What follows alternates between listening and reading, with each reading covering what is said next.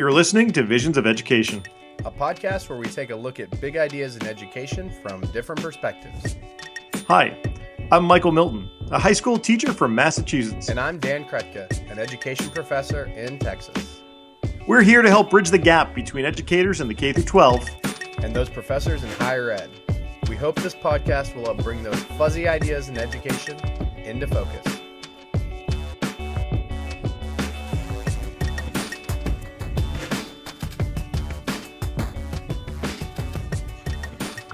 What's going on, Dan? Oh, just a typical Wednesday, keeping pretty busy. How about you? Pretty much the same. Hey, I've been thinking about the public perception of teacher, like what people think that, teachers actually do. Does that ever keep you up at night? It probably keeps me up more nights than is healthy. I think teaching is it's a profession that takes a lot out of you. You have to put your heart and soul into it, and it can be draining. And I just think a lot of people don't understand it. And I don't think movies help.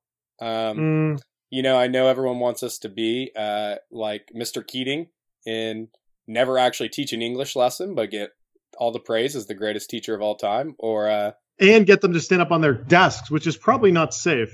Probably not safe at all. Maybe would constitute negligence. The other thing I think is interesting, because it's not just teacher movies, which, they actually do make me really sad a lot. I know we've talked about this before, but the fact that everyone believes that they know what teachers do because they've had them.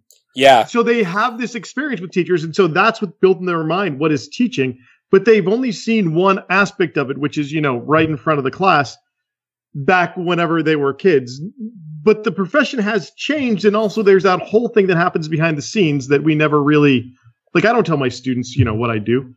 Yeah, I think going to school, we feel like we all know it, like you said, but a lot of the discussions about how to improve teaching, which, by the way, it's always fixed teaching, which is always frustrating to me, as if the entirety of teaching and education is broken and no one's learning anymore. Which I don't feel like that was the case in my classroom. I'm sure you don't in your own. And so I just think it's really hard because it's so complex for people to understand it. And so the simple stories about problems in education, I think, get a lot more attention sometimes. So I don't know. I feel like they're easier to grasp, Yeah. So luckily we have an expert who can tell us a little bit about education reporting today. And so we would like to welcome to the podcast, Ben Felder. Welcome, Ben. How you doing, guys?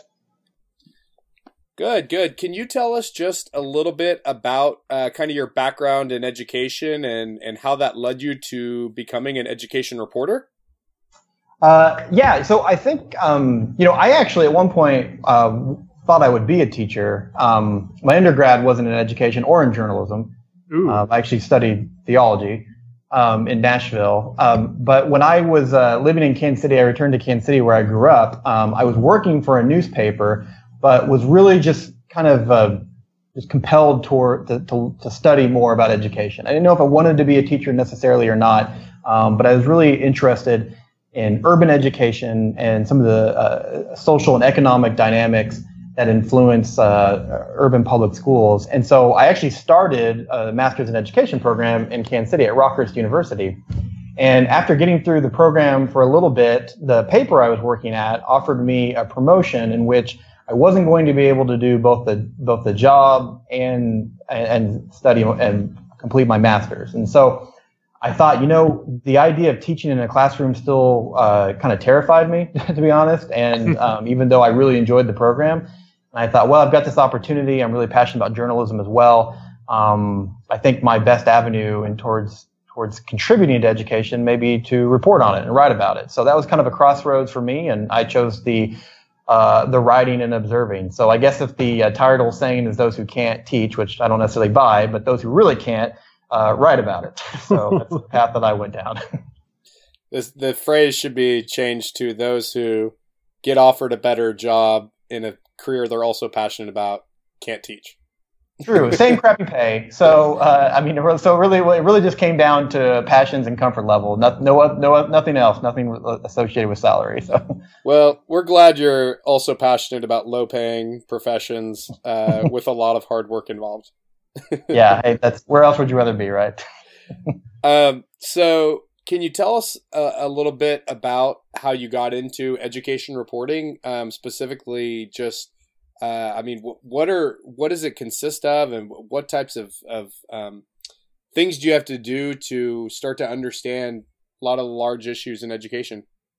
Yeah, well, like a lot of young journalists, you kind of make your way up through smaller papers, sometimes in smaller communities. And in a lot of those small towns and communities, the schools are kind of the heart and soul of that town. And so if you want to do good reporting about the community, it starts with the schools. And sometimes it's as simple as just kind of, covering simple school events or different things like that. Maybe you get involved in the politics with school boards. I think for a lot of young reporters, sometimes their introduction into elections and politics is through school board elections, and you have school bond issues. So for me, that's kind of how I got introduced into reporting about school. But several years ago, when I was working here in Oklahoma City, specifically at the Oklahoma Gazette, which is an alt weekly here in town, I was really an urban affairs reporter. So I was covering a variety of issues related to urban culture, and schools were at the heart of that. So if you want to cover issues of poverty in the city, the local schools are a big part of that. If you want to cover the economics, the community building, placemaking, politics on a local level. Schools were just always at the center of it. And I guess, as someone who's just kind of passionate about urban affairs and city life, I always found that the best way to understand a community was to be inside of its schools. My kid is in pre-K right now, and so he goes to an Oklahoma City public school, and it's about 4 or 5 blocks away from the house, and I walk him there most days. And I'll tell you what, when you stand in the lobby of an elementary school, you get a good picture of what that community is like. Based on, the parents that are coming in that are wearing uniforms for the jobs they're about to go off to, the interactions you see between parents and kids. The tired look sometimes on the parents and kids. You get, if you want to know what Oklahoma City is like, go into one of its public schools and stand in the lobby during morning drop off. Tell us a little bit more about the school your son, is it your son goes to? Yeah, my son, a 5-year-old son. His name is Satchel. It's named after Satchel Paige, the great Negro League baseball player from Kansas City. He started pre-K this year. He goes to a school called Putnam Heights. It's in the Oklahoma City School District. It's kind of in the north central part of town. My wife and I, we bought the house a couple of years ago. We knew we wanted to be in the city, and we knew our kid was going to go to public school. So we kind of paid attention to the decision we made based on the schools.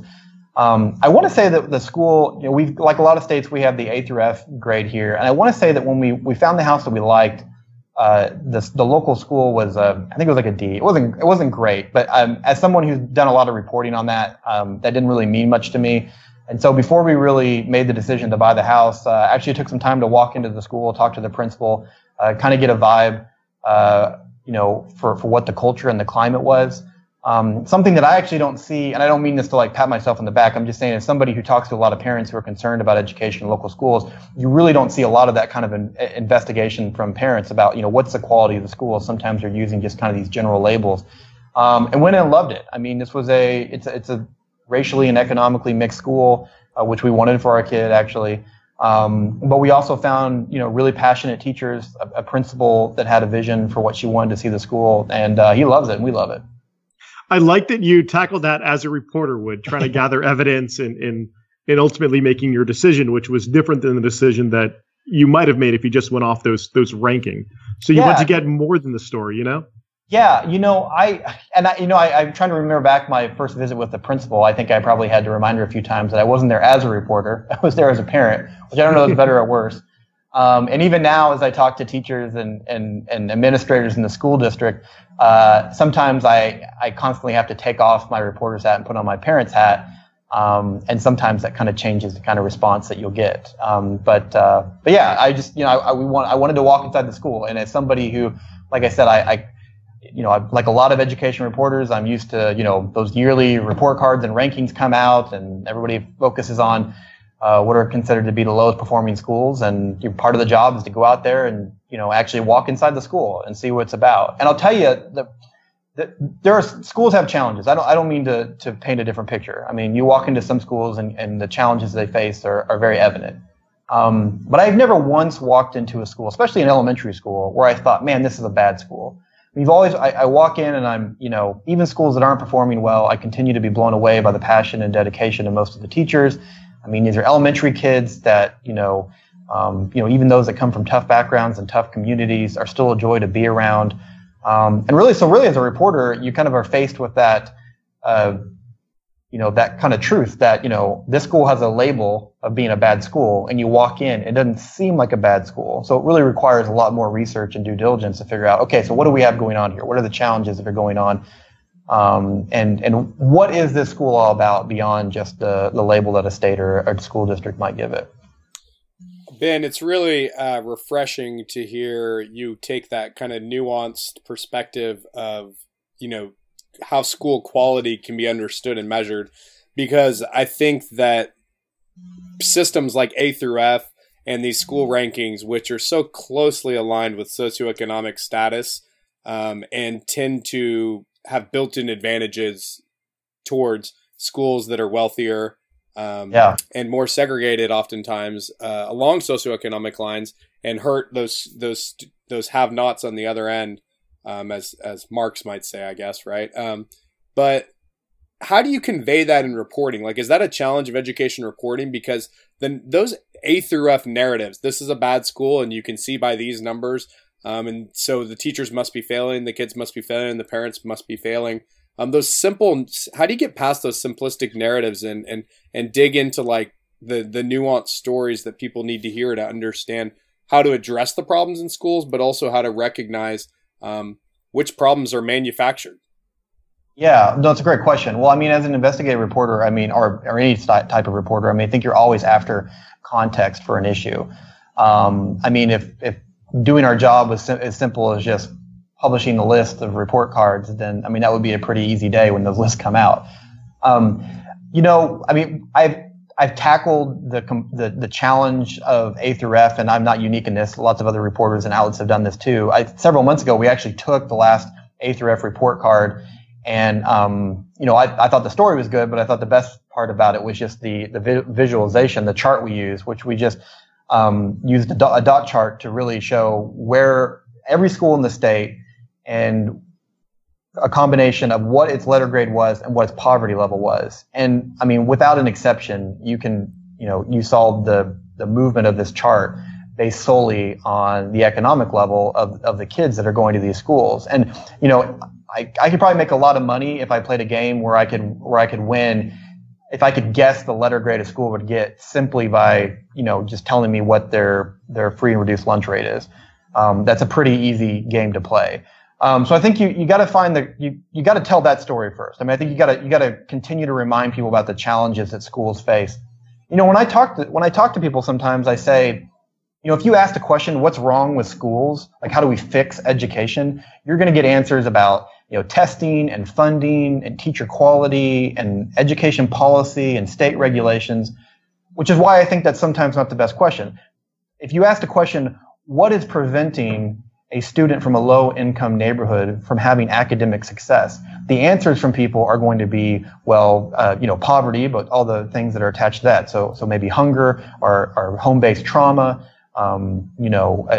maybe lack of, parent stability or parents that are working. They're going to talk about all these aspects to the child's life, and they could probably go on, and it's going to take them a while before they even mention anything that happens inside of a school.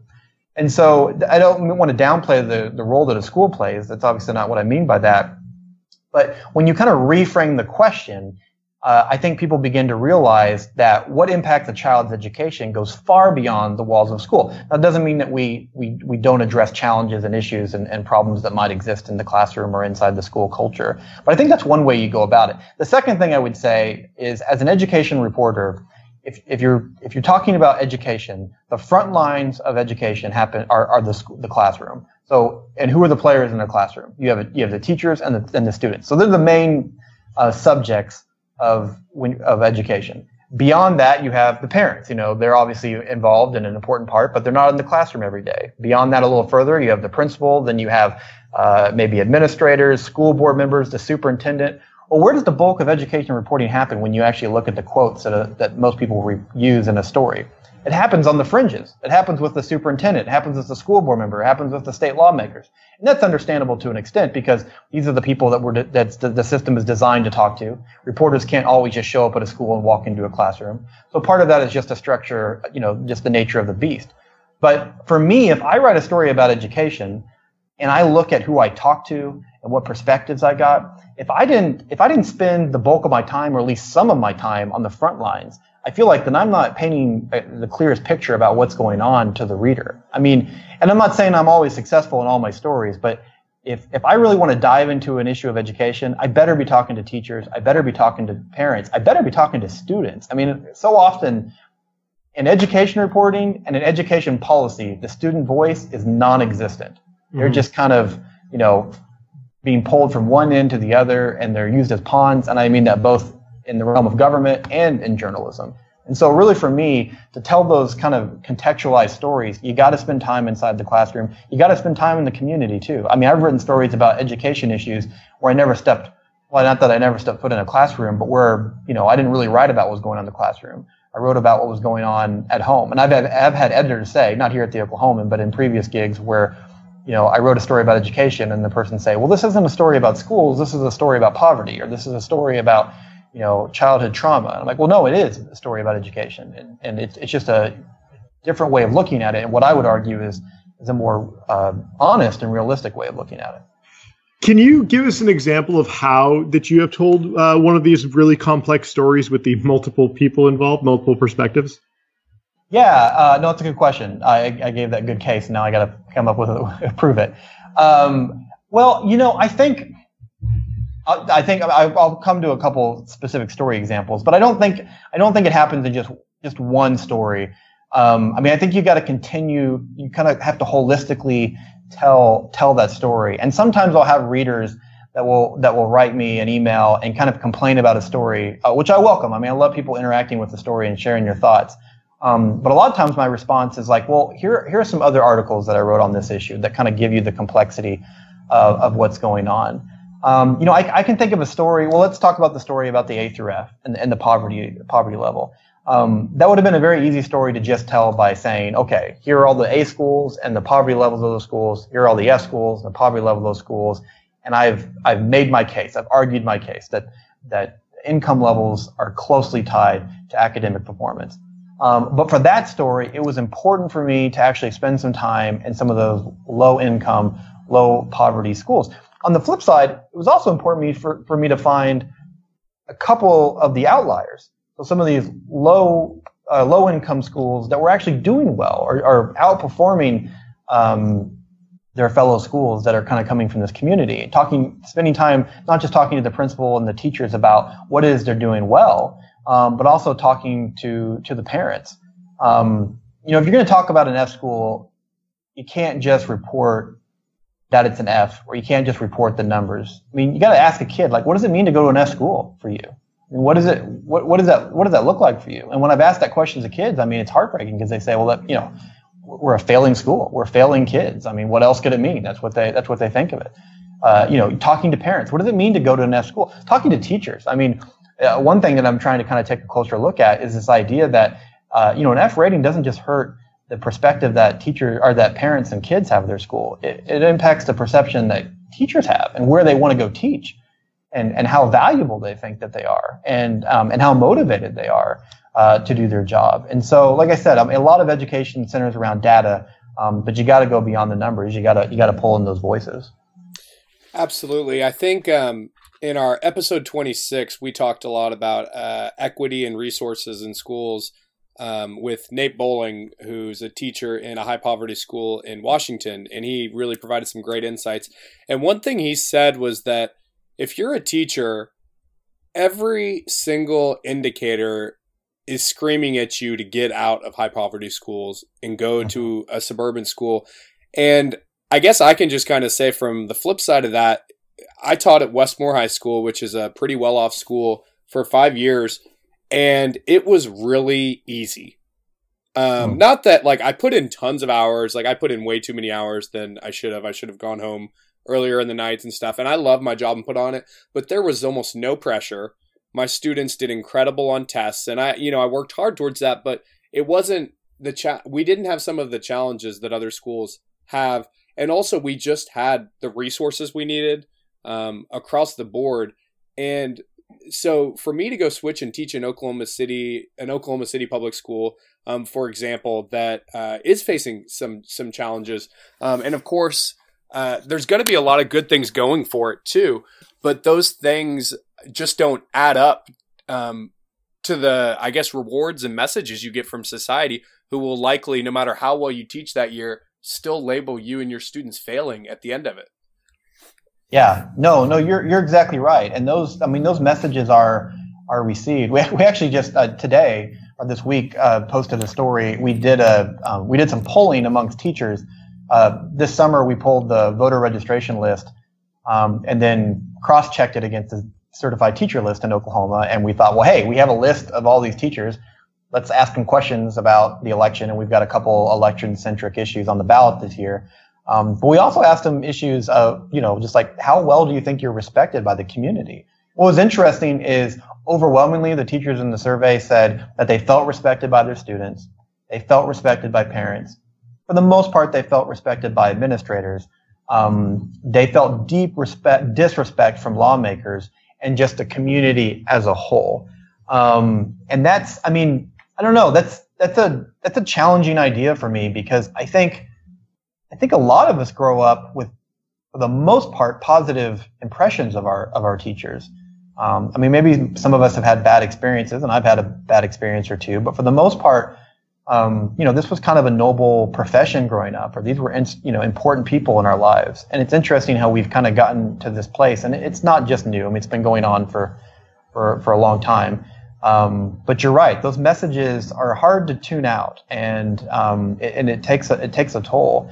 And it's not easy to just change how you perform or change how you act as a teacher. I'm thinking of a moment when I was in a school a few months ago where the principal was meeting with teachers and telling them that they no longer had to teach to the test, that the district wasn't going to use the end of instruction exams, end of the year exams to rate their teachers or to judge their teachers in their evaluations, and also weren't going to use them to make other standards and accountability measures. Well, anyways, this principal told the teacher, he's like, you no longer have to worry about the test that you've been so concerned with. And she kind of laughed, like she's like, oh yeah, right, that'd be nice. And he's like, no, I'm telling you, you don't have to use the test in your teaching anymore. You can focus on holistically teaching your kids. He had to say that like 5 or 6 times. In fact, a couple other teachers were like, no, I think he's telling you right now that you actually don't have to do that you can totally change the way that you're teaching.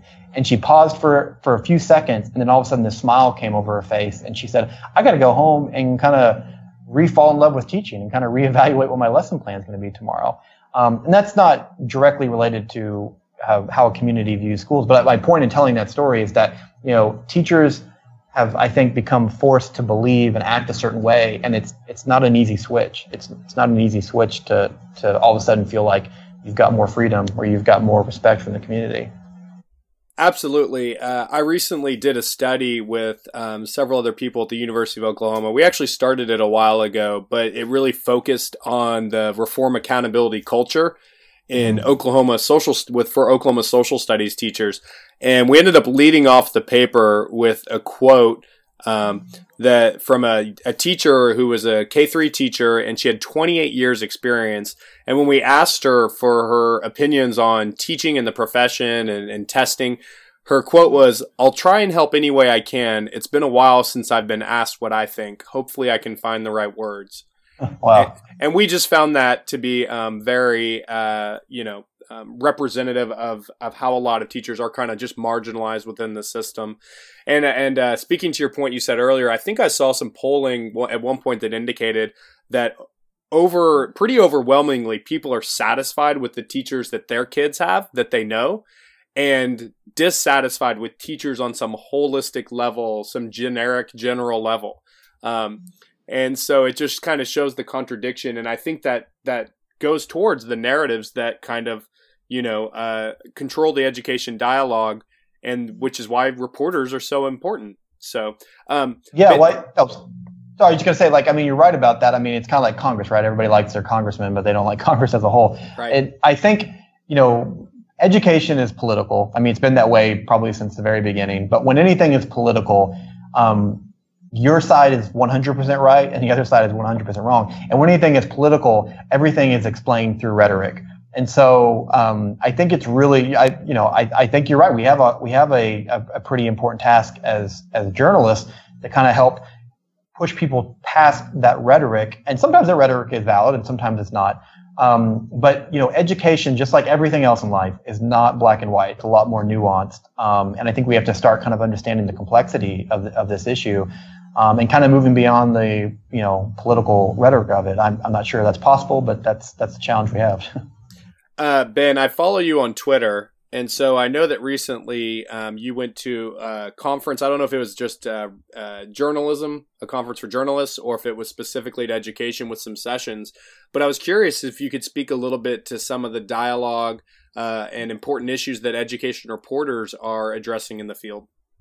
Yeah, well, so is the conference you're talking about is the Education Writers Association, which is an organization that kind of assists education writers across the country. Really great group. They put on this conference in Chicago to take a specific look at the new ESSA federal education standards that replaced No Child Left Behind last year. And so this gave reporters a chance to come and hear from policy experts, school officials, and school leaders to kind of get a better understanding of what the new federal guidelines towards education are going to look like. And so a real quick introduction to that is No Child Left Behind replaced last December with ESSA. And basically what the federal government said is after years of being strict and telling states what they had to do, we're going to give states a little bit more leeway in determining what their standards and accountability systems and what their goals should look like. Now, the feds will still have to approve those plans, but right now states across the country are coming up with their own plans. So Oklahoma is doing that now. Their first draft is going to come out later this month, and it's supposed to be adopted before the 2017 school year. I think what's really interesting about that, especially in a state like Oklahoma, is for a long time we've had lawmakers in this conservative state, rightly or wrongly, demand that the federal government get out of our way. Well, now the federal government's kind of giving us a little bit more room to work on our own, and so the question will be, do we take advantage of this as a state? What's really interesting to me, talking to other education reporters from across the country, is a lot of states right now are kind of seeing a little bit of a rebound economically. A lot of states that were slow to recover from the recession are starting to see state revenues increase, and so there's a lot of conversations around the country and states about what do we do with maybe this growth and funding, and how does it relate to education funding? And I don't mean to say that schools are now flush with cash. That's not the case at all. I just mean to say that that's a conversation happening in a lot of states. It's not happening in states like Oklahoma and a few energy-dependent states. So we're kind of the reverse right now. We weathered the recession storm fairly well for the most part, and now we're kind of going through our downturn as the oil prices go down. But I think a lot of education reporters are also talking about how do we explain the complexity of schools. I mean, all states now are going to have to develop some kind of accountability rating system. And for most states, that looks like an A through F report card. Now, what ESSA tries to do is tell states you cannot base that solely on testing. So you have to use a variety of other factors, and you have to come up with your own factor to include. Now, that could be school climate, that could be a survey among students about how well they like their school. I mean, it's kind of an open-ended factor, but states are going to have to label their schools, but they're going to have to go beyond just testing. Testing will still be a major part of that, but they're going to have to find other factors. And so I think the burden on reporters right now is going to explain, what does that accountability system look like, and then continuing to explain what are the challenges that certain schools face in receiving those high marks, those high grade levels. Ben, as we kind of finish up, what advice do you have for educators and even the public about, consuming reporting on education or potentially influencing it, how to use it? What could you tell others? Well, I mean, I think, and I mentioned this earlier, but like I said, I think it's important for education reporting to include the voices of students and parents and teachers. And so one piece of advice to those who are consuming news and information is to look for that. Is this story giving you the perspective of the most important client, which is the students and the parents and the families and sometimes the teachers? I think it's also important for people to, get involved in their schools. And that can mean a variety of things. I mean, if it means volunteering, great. But if it means just stopping by and, stepping foot in your school, conversing with a teacher or a principal, I think people have this idea that schools are kind of these private, closed-off places. And to some extent, they can be. But there may be a little bit more opening than people think.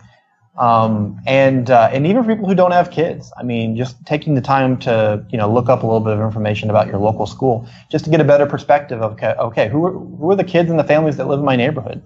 What is this local school like?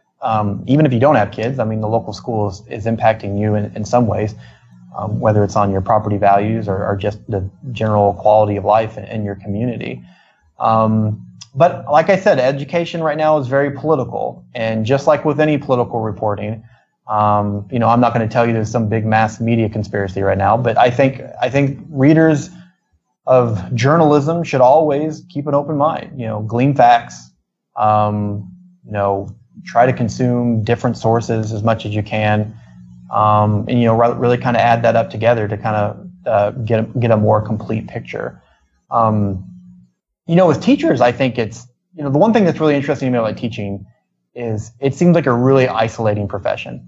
I mean, teachers are stuck in the classroom all day, and even though they're surrounded by kids, sometimes they're not really surrounded by other adults that much. And it's a tiring profession, and it goes well beyond the end of the school day.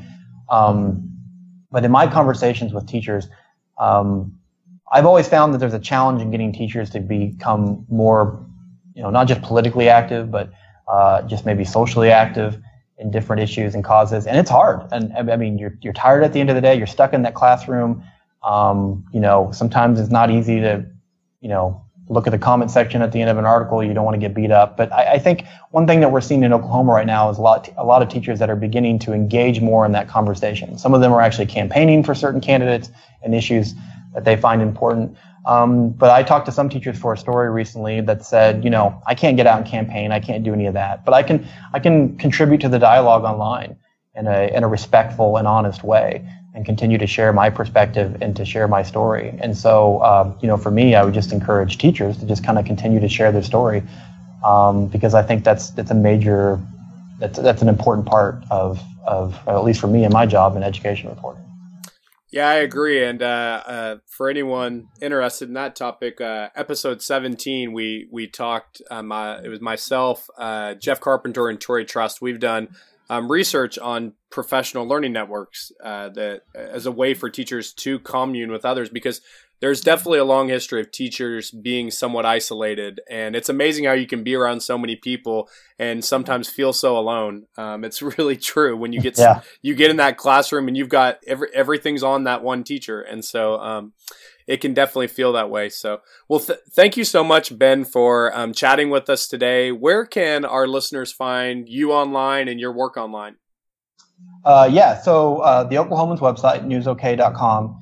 And I'm on the Watchdog desk. I'm an investigative reporter with the Watchdog desk. A major chunk of what I write about is education.